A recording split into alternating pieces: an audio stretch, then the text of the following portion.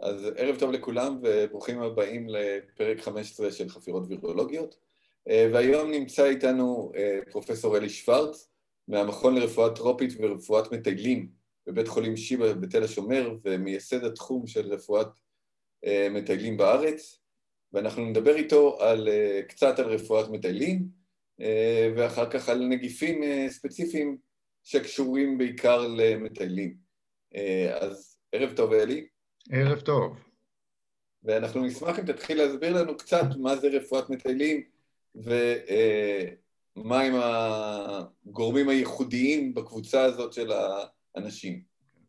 הייתי אומר שהדיסציפלינה הזאת נולדה עם הריבוי של נסיעות בעולם, ויתרה מזו גם ריבוי של נסיעות ממה שאנחנו קוראים ארצות המערב, כלומר ארצות שהן גם בעיקר גם בכלכלה גבוהה יותר, היגיינה טובה יותר, והם החלו לנסוע יותר ויותר למה שאנחנו קוראים אזורים טרופיים. עכשיו צריך לזכור שאנחנו אומרים אזורים טרופיים היום, לא מתכוונים ממש מהצד הגיאוגרפי, אלא יותר למה שאנחנו קוראים ארצות במצב כלכלי ירוד יותר, פעם קראנו לזה ארצות העולם השלישי, ששם התחלואה רבה יותר, והרבה פעמים גם בגלל רמת ההיגיינה הנמוכה, וגם בגלל תנאי האקלים שהם יותר חמים, מה שאצלנו, הם נושאים בחובם, הנסיעה נושאת בחובה סיכוני יתר של זיהומים שאנחנו לא כל כך מכירים אותם בארץ.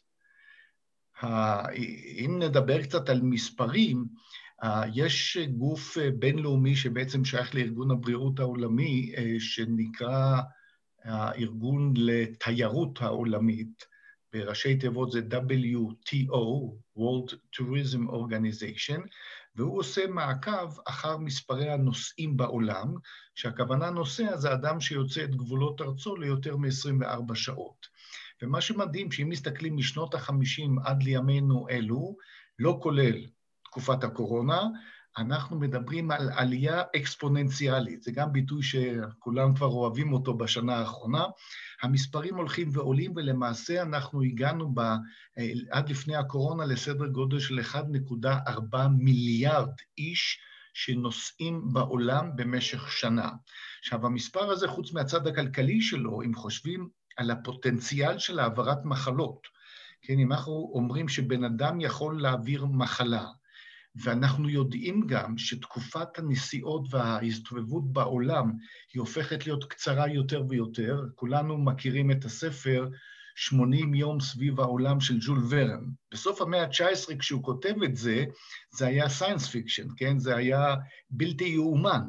היום ב-24 שעות אתה מקיף את כדור הארץ. אז תחשבו איך יכול העולם להיראות כש-1.4 מיליארד איש מסתובבים לנו בשנה, וחלק אפילו קטן מהם אולי חולה, ותוך שעות הוא מגיע מקצה אחד של העולם לקצה השני.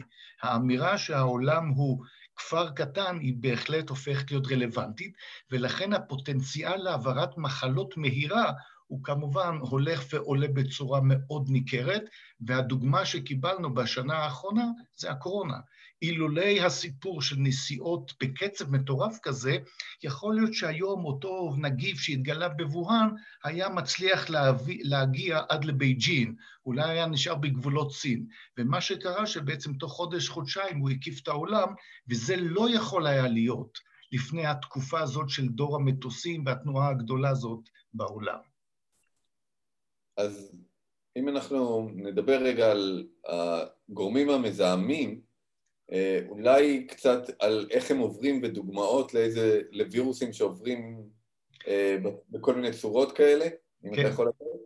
אז אנחנו כמובן במסגרת הזאת נדבר רק על וירוסים, אבל הייתי אומר אולי כהקדמה, הדרך ההדבקה של אדם לאדם יכולה להיות או במגע ישיר אדם לאדם, או דרך וקטור, כלומר איזשהו גורם מתווך. ההדבקה ישירה מאדם לאדם גם היא יכולה להיות בכמה דרכים שלכולם יש וירוסים כדוגמאות מעניינות. הצרה השכיחה ביותר זה כמובן העברה בדרכי הנשימה, העברה רספירטורית, שתמיד שפעת הייתה דוגמה קלאסית איך הדברים האלה עוברים, ובשנה האחרונה קיבלנו את הקורונה כדוגמה בולטת לעניין הזה. ישנה גם העברה שהיא קשורה להיגיינה ירודה, מה שאנחנו קוראים העברה צואתית פומית, כלומר, אנשים מפרישים בצואה כל מיני פתוגנים, כולל וירוסים, איכשהו זה מגיע כי הידיים של המלצר, למשל, היו מלוכלכות ונוגעות באוכל שלנו, ואנחנו מכניסים את זה לפה, אנחנו יכולים לקבל קשת של מחלות, שבחלקן הן מחלות וירליות, שעושות תלונות של מערכת העיכול. ודרך האחרונה הבולטת, שהיא גם ידועה לציבור, של העברה ישירה מאדם לאדם, זה מגע מיני. ופה הפנדמיה הבולטת שתפסה את העולם למשך שנים רבות, זה כמובן היה HIV. אז כל אלה הם מעברים ישירים מאדם לאדם. לעומת זאת, יש העברה שהיא דרך וקטור, שהווקטור השכיח זה יתושים. כלומר, יתוש, או צריך להדגיש, זה בדרך כלל יתושה, או קצת, או בן אדם נגוע, או איזשהו בעל חיים, בדרך כלל איזשהו יונק, מכניסה לתוכה את הווירוס, הווירוס עובר איזשהו גלגול בתוך דרכי העיכול של היתושה, ואז כשהיא זקוקה לארוחת דם נוספת, היא באותה ארוחה, היא מעבירה את הפתוגן לבן אדם שבמקרה תפסה אותו. אז יש דברים כאלה שעוברים מאדם לאדם. צריך אולי, אני לא יודעת אם כולם יודעים שהסיפור של היתושות זה באמת, הן עוקצות בן אדם, וכשהן עוקצות בן אדם הן לוקחות קצת מהדם שלו, כי הן צריכות אותו בשביל כל מיני נוטריאנטים שנמצאים בו על מנת לייצר את הביצים שלהם, נכון? זה אני לא יודעת אם כולם יודעים. ולכן כשהן עוקצות אדם נגוע, אז יש סיכוי שבתוך הדם שלו הם ייקחו גם איזשהו נגיף, ואז כשתהיה שוב, הארוחה הבאה היא בדרך כלל סדר גודל של שבוע עד 10 ימים, באותו ביס נוסף, אותו וירוס שכבר קיים אצלם יכול לעבור לבן אדם הנוסף. ולכן, כיוון שרק היתושות מטילות את הביצים, הם רק אלה שצריכות את ארוחת הדם, ולכן זה תמיד מעבר, זה דרך הנקבות ולא דרך הזכרים, שהם לא עושים כלום בחיים, אז הם מסתפקים בצוף פרחים ובכל מיני נוזלים אחרים למיניהם. מבחינה פרקטית למי שעוקץ אותו, היתושה זה לא ממש מעניין, אבל לכן חשוב לזכור שמעבר לנעימות בעקיצת יתוש, זה יכול להעביר מחלות.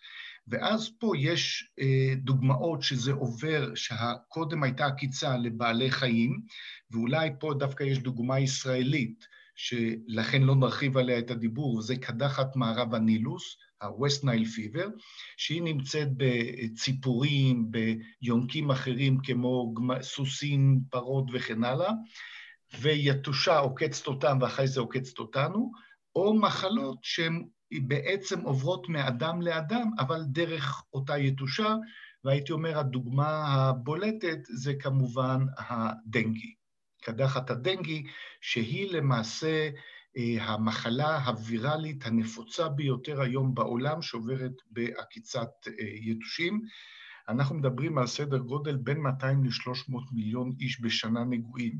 צריך לזכור שבקורונה עדיין לא הגענו אפילו למספרים הללו. אז אלה הצורות העיקריות של ההדבקה, הייתי אומר, וללא ספק המחלות שעוברות בעקיצת יתושים הם פוקוס מאוד חשוב של תשומת לב ברפואת מטיילים. צריך אולי להגיד משהו, הערה שהיא לא שוב פעם פרקטית, אני לא יודע אם זה כל כך משנה, אבל כשאתה אומר יתושה מעבירה את הווירוס בגלל שהיא אכלה, היא שאבה קצת דם ואחר כך היא מעבירה אותו הלאה, זה לא שהיא מעבירה את אותו הווירוס שהיא שאבה, אלא שיש איזו יכולת שבעיניי היא מעניינת מאוד, לפחות של כל הווירוסים האלה, אני חושב, להתרבות גם ביתושה וגם באדם. כלומר, יש פה איזו יכולת לעבור בין שני מאחסנים שהם מאוד מאוד שונים אחד מהשני. כן, זו נקודה באמת, אנחנו תמיד חושבים על הצרות שקורות לנו כתוצאה מעקיצת היתושים, אני אומר, אבל אני חושב גם על הווירוס שצריך לעבור מקומפרטמנט, נקרא לזה, של human beings, ששם הוא נמצא אצלנו בדם, ואנחנו חיים בטמפרטורה של 37 מעלות, ב-pH שהוא בערך 7.4, ופתאום היתושה בעקיצתה סוחפת אותו אליה, הוא יורד כמעט ב10 מעלות, הטמפרטורה יורדת שם, זה סדר גודל של 28 מעלות, pH שיורד בקיבה שלה על בערך ל5, כלומר זה תנאים כל כך קשים, אנחנו לא יכולנו להחזיק מעמד. אז אנחנו מדברים בהחלט על יצורים שצריכים יכולת אדפטציה מאוד גבוהה למעבר הזה, ולכן גם צריך לזכור שלא כל, מה שמיוחד הייתי אומר במחלות שעוברות בעקיצת יתושים, א', לא כל וירוס יכול לעבור בעקיצת היתושים, הוא צריך להיות מותאם, ודבר שני, כשאנחנו אומרים עקיצת יתושים, לא כל יתוש מעביר את אותה מחלה. כלומר, הייתי אומר, יש פה איזשהו ספציפיות.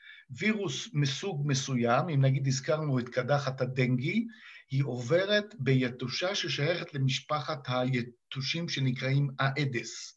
או בארץ, הם קיימים גם בארץ, והם נקראים הנמר או הטייגר האסייתי, ואם זה יהיה יתוש אחר, אז זה לא יעבור, או אם אנחנו לא נדבר על מלריה, אבל מלריה עוברת שוב בסוג יתוש אחר. הרבה פעמים נתקלתי למשל באנשים שחוששים, אמרו, הם חוששים לנסוע לאפריקה, כי הם ידבקו באיידס. שאלתי אותם, למה שתדבק באיידס? יתנהג כמו שצריך, ולא תקיים יחסי מין שם לא אסורים, אז לא יקרה לך. לא, הוא חושש מהיתושים, שאולי יעקצו מישהו נגוע ויעקצו אותו. אז צריך לזכור שהדבר הזה לא קיים, צריכה להיות התאמה.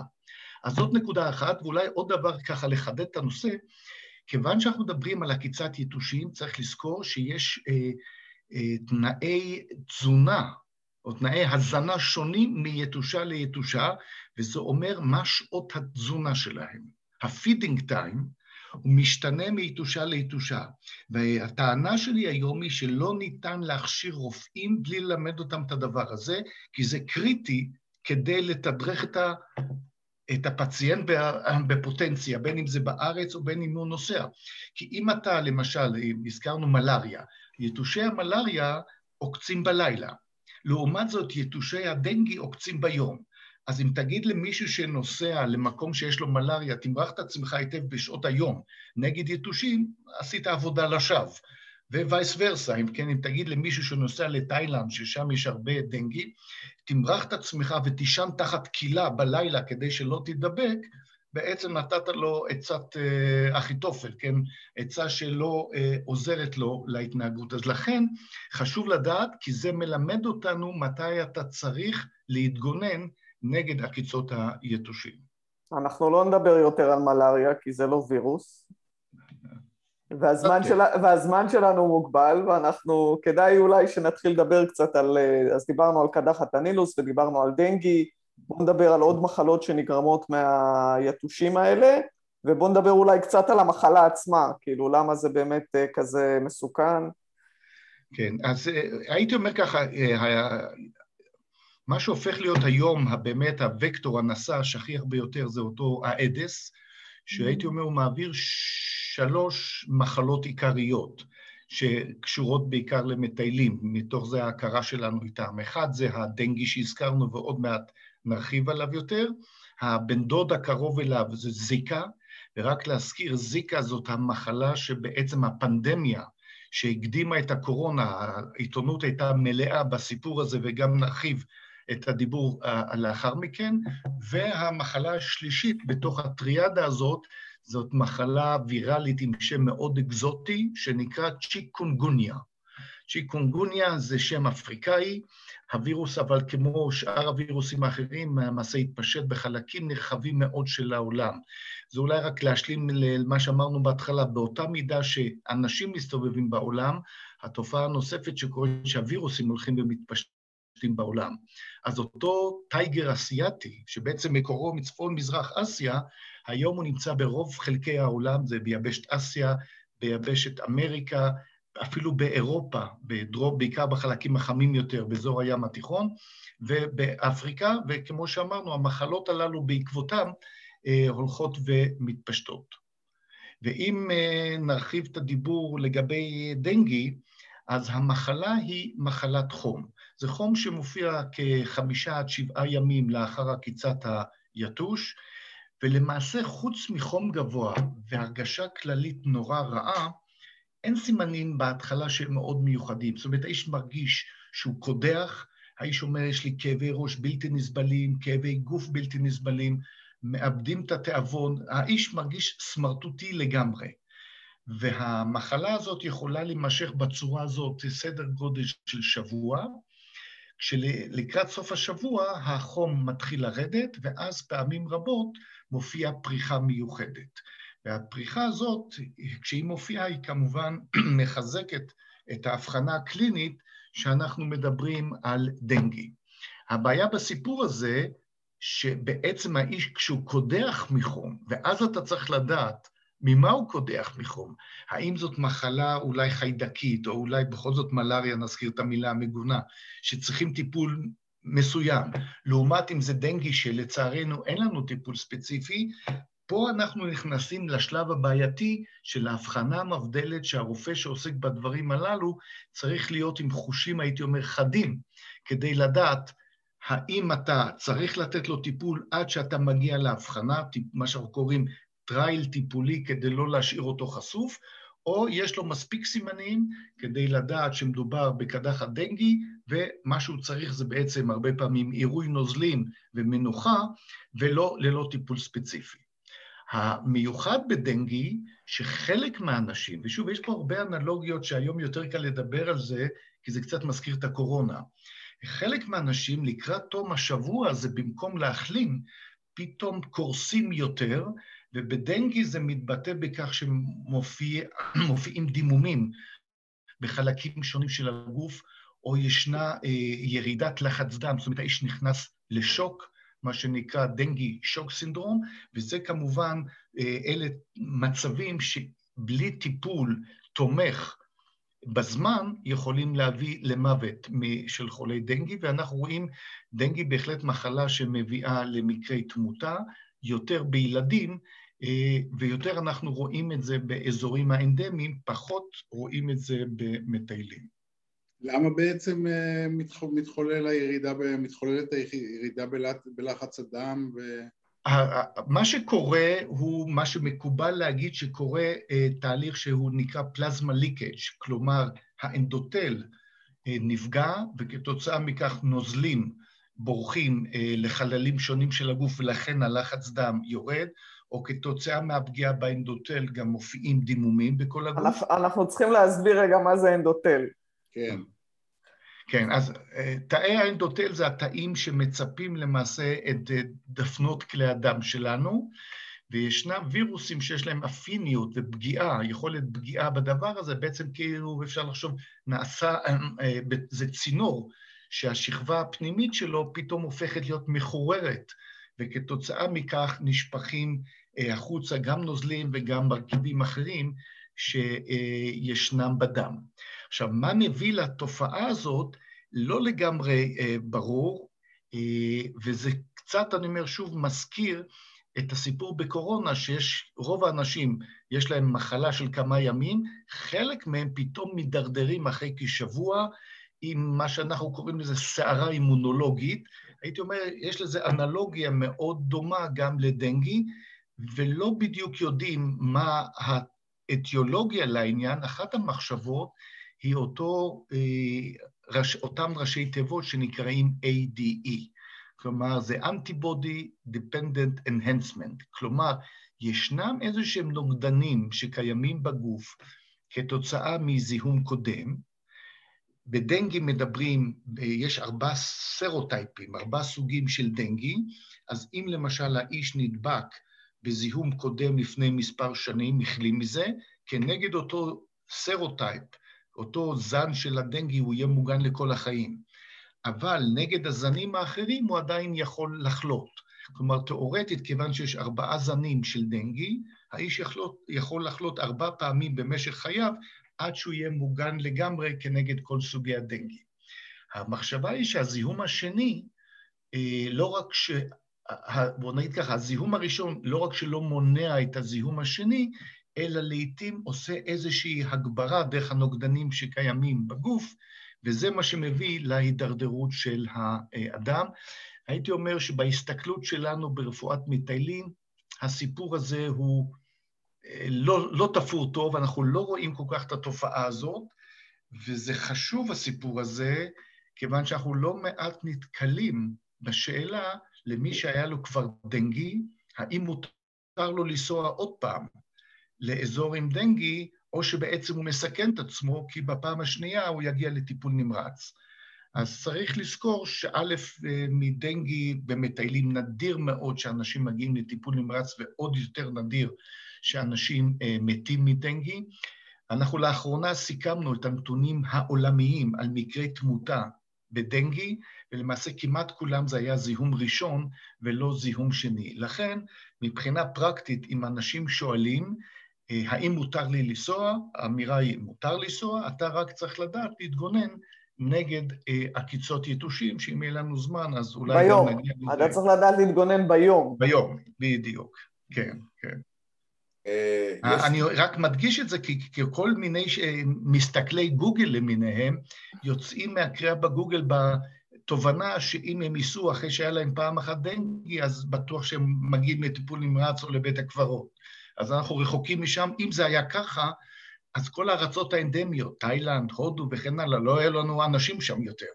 ואנחנו רואים שזה לא הסיפור. אז הגוגל לא תמיד הוא נותן את האינפורמציה הטובה בתחום.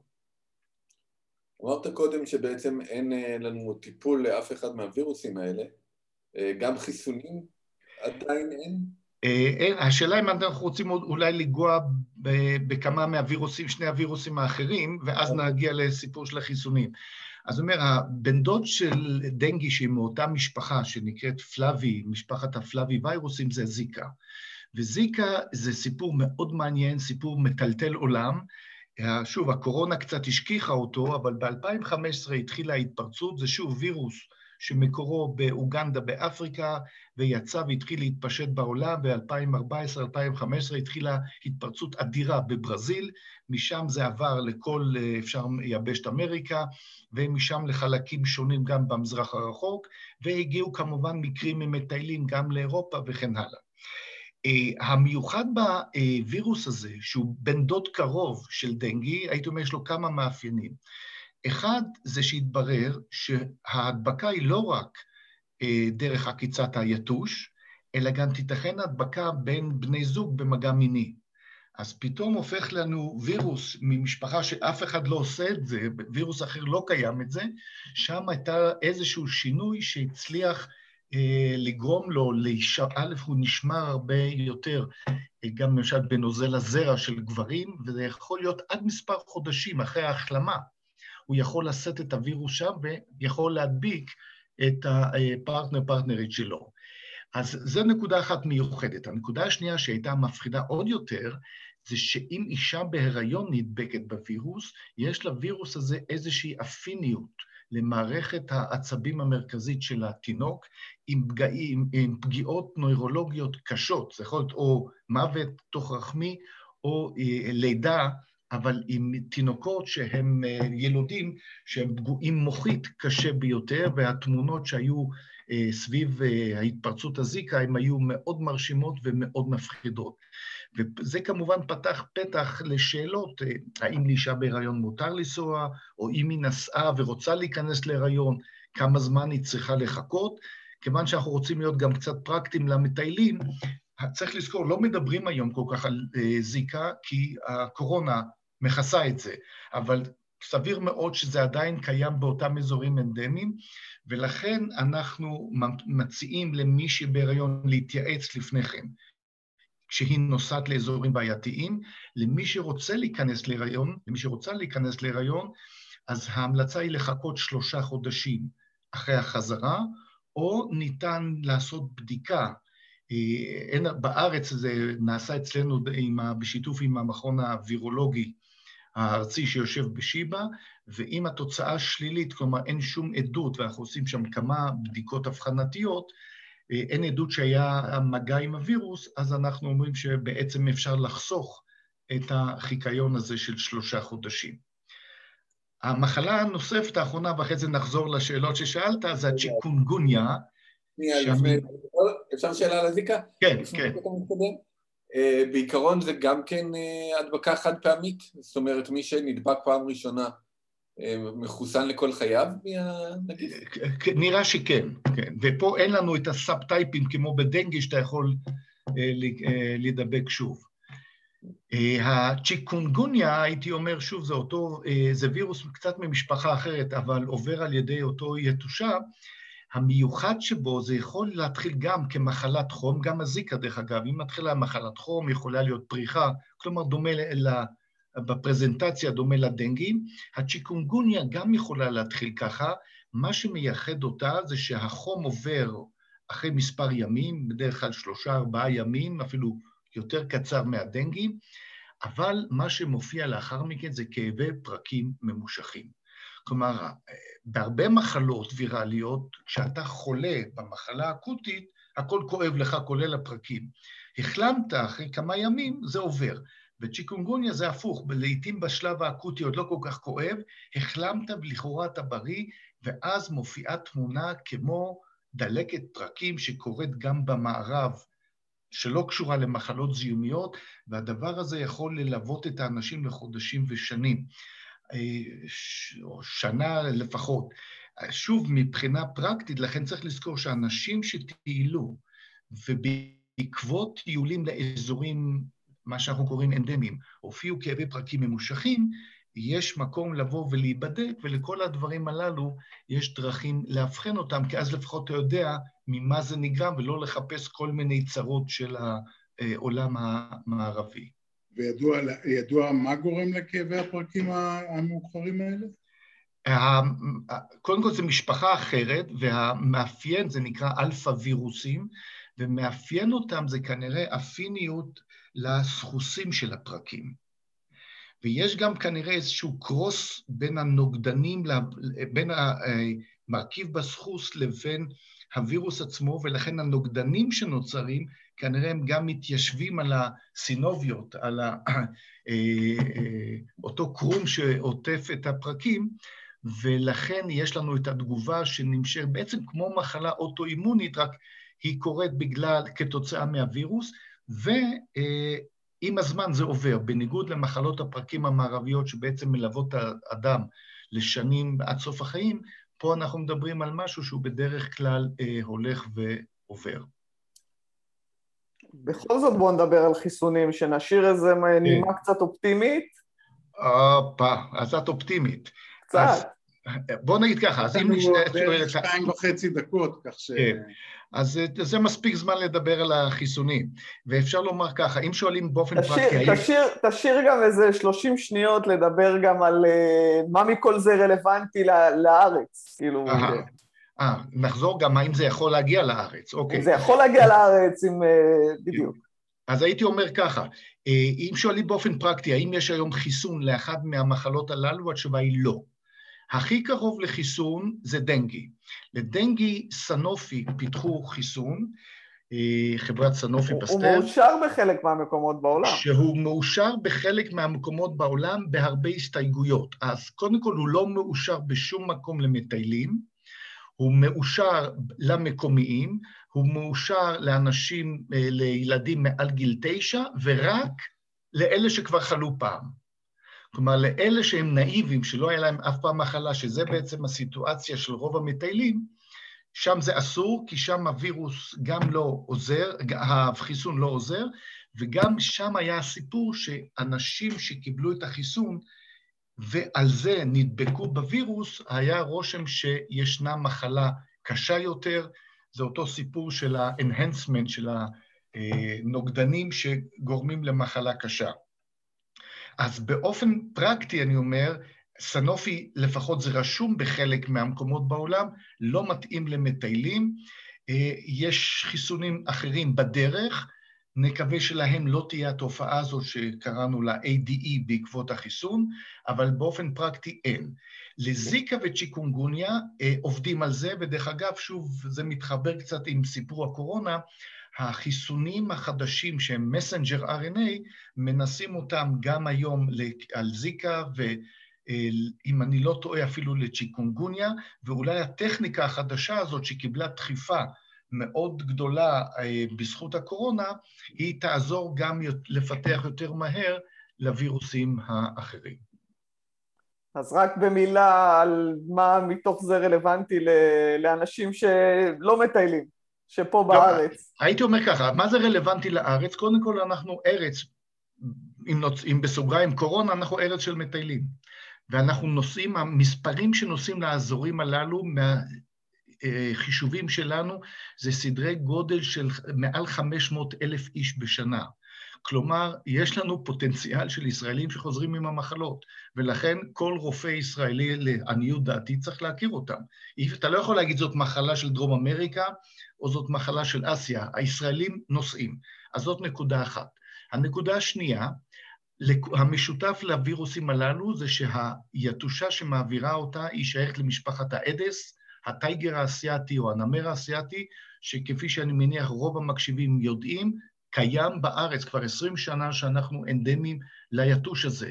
ולכן האופציה שמטייל יחזור כשהוא נגוע, בין אם הוא סימפטומטי או בשלב הפרסימפטומטי, אבל שיש לו כבר בדם את הווירוס, ויתושים מקומיים, יתושות מקומיות יעקצו אותו ויתחיל סבב מקומי ונהפוך להיות אנדמיים, זה איום שבהחלט קיים עלינו, ולכן אנחנו צריכים להיות מודעים לדברים הללו. לנו בארץ... למרות שזו שאלה קשה, אני אשאל אותה בכל זאת, האם אתם רואים האם וכמה מטיילים אתם רואים שחוזרים נגועים? אנחנו רואים כל שנה, הייתי אומר, מהמחלות שהזכרנו, דנגי זאת השכיחה ביותר, ויש לנו עשרות מטיילים שחוזרים חולים בשנה. בעבודה שפרסמנו לפני מספר שנים עם המשרד לאיכות הסביבה, ציירנו את הפיזור של היתוש של הנמר האסייתי בישראל, ולתוך זה הלבשנו את האנשים שהבחנו פה בארץ כדנגי, וכמה מהם יש חפיפה שהם בעצם הם חזרו וגרים באזורים שהיתוש קיים. והתשובה הייתה זה סדר גודל של 70%. אותו סיפור היה על צ'יקונגוניה. כלומר, מבחינה זאת הפוטנציאל שיתחיל מעגל מקומי, מעגל הדבקה מקומי לדעתי הוא קיים, עד היום היה לנו מזל, וזה לא קרה, הקורונה עצרה נסיעות, אז זה כמובן קצת מוריד את זה, מה יהיה כשנצא מהקורונה ונתחיל לנסוע אולי בצורה מטורפת ברחבי העולם, אין ספק שגם המשרד לאיכות הסביבה, שאחראי להדברת יתושים, וגם הצד הרפואי של רופאים שצריכים להיות ערניים, האם אנחנו חווים הדבקה שהיא מקורה בארץ, אנחנו צריכים להיות מאוד קשובים לעניין ועם יד על הדופק. טוב, ואז כשאתה מטפל אולי רק תסביר אם מגיע לך מטייל אחרי הטיול והוא מרגיש לא טוב, ואיך אתה יודע להבחן אותו? אז קודם כל שזה צריך להיות במקצוע. הייתי אומר שמה שאתה צריך לדעת זה שתחלואה זה עניין של גיאוגרפיה.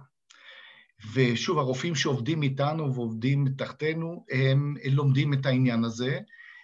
כשאתה צריך לדעת, וזה חשוב מאוד לכן, אנחנו מנסים להעביר את המסר למטייל ולרופא, גם אם הוא רופא משפחה, או זאת אומרת לא רופא מטיילים ספציפי, אתה לא יכול היום לקחת אנמנזה, מה שנקרא, לקחת סיפור רפואי מפציינט, בלי לשאול אותו אם הוא טייל.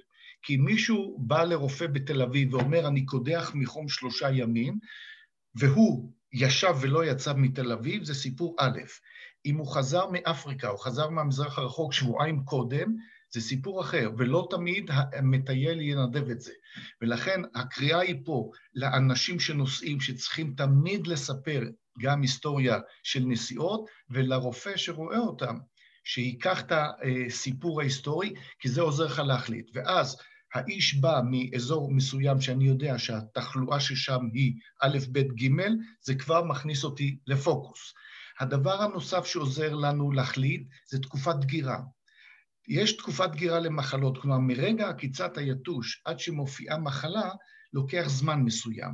הזכרתי בהתחלת השיחה שבדנגי זה בין 5 ל7 ימים. אז אם מישהו חוזר מתאילנד למשל, שזה אזור דנגי ידוע לשמצה, ושבועיים לאחר מכן רק מתחיל החום, זה מעבר לתקופת הדגירה. אז אני יכול להגיד זה לא דנגי.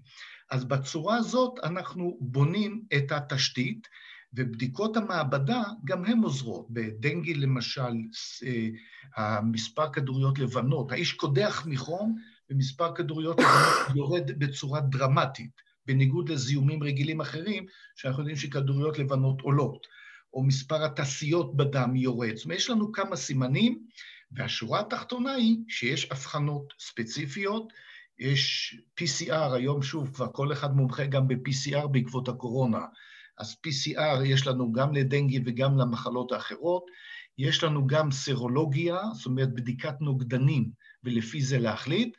אני חושב שלא יהיה לנו זמן לדון על הבעייתיות בסרולוגיה, יש הרבה קרוס, כלומר תגובות צולבות שיכולות לסלף את העניין, ולרופאים שעוסקים בזה חשוב מאוד לדעת, כי תיתכן תגובת צולבת, למשל בין זיקה ודנגי שהם קרובי משפחה, ואז תראו לכם שאישה בהיריון, בודקים לזיקה ויוצא חיובי, אבל יתברר שהתוצאה היא שגויה, כי זו תוצאה חיובית שגויה בגלל דנגי שהיה. אז יש פה את הפינסים שמקבלים מאוד משמעות, והייתי אומר אולי כאיזה מאמר מסכם בתחום הזה, שתי המגפות האחרונות, אחת זה זיקה עם הסיפור הקשה בהיריון, והשני זה הקורונה, בהחלט עזרו לנו לחדד את היכולת ההבחנה הספציפית של הדברים הללו, ואם מסתכלים פעם על הדברים הטובים שאולי יוצאים מהמגפות, זה תהיה לנו יכולת הבחנתית יותר מדויקת לדברים הללו. רק נשאל שאלה אחרונה לפני שנסיים, בקצרה אם אפשר. יש הרבה מעבר לזמן. כן. יש הבדל בין מטיילים אחרי צבא שיוצאים לטיול הארוך והולכים למקומות הרבה פחות מסודרים, לעומת קבוצות שהולכות למלונות היקרים יותר, אוטובוסים ממוזגים. אנחנו רואים את ההבדל הזה או ש...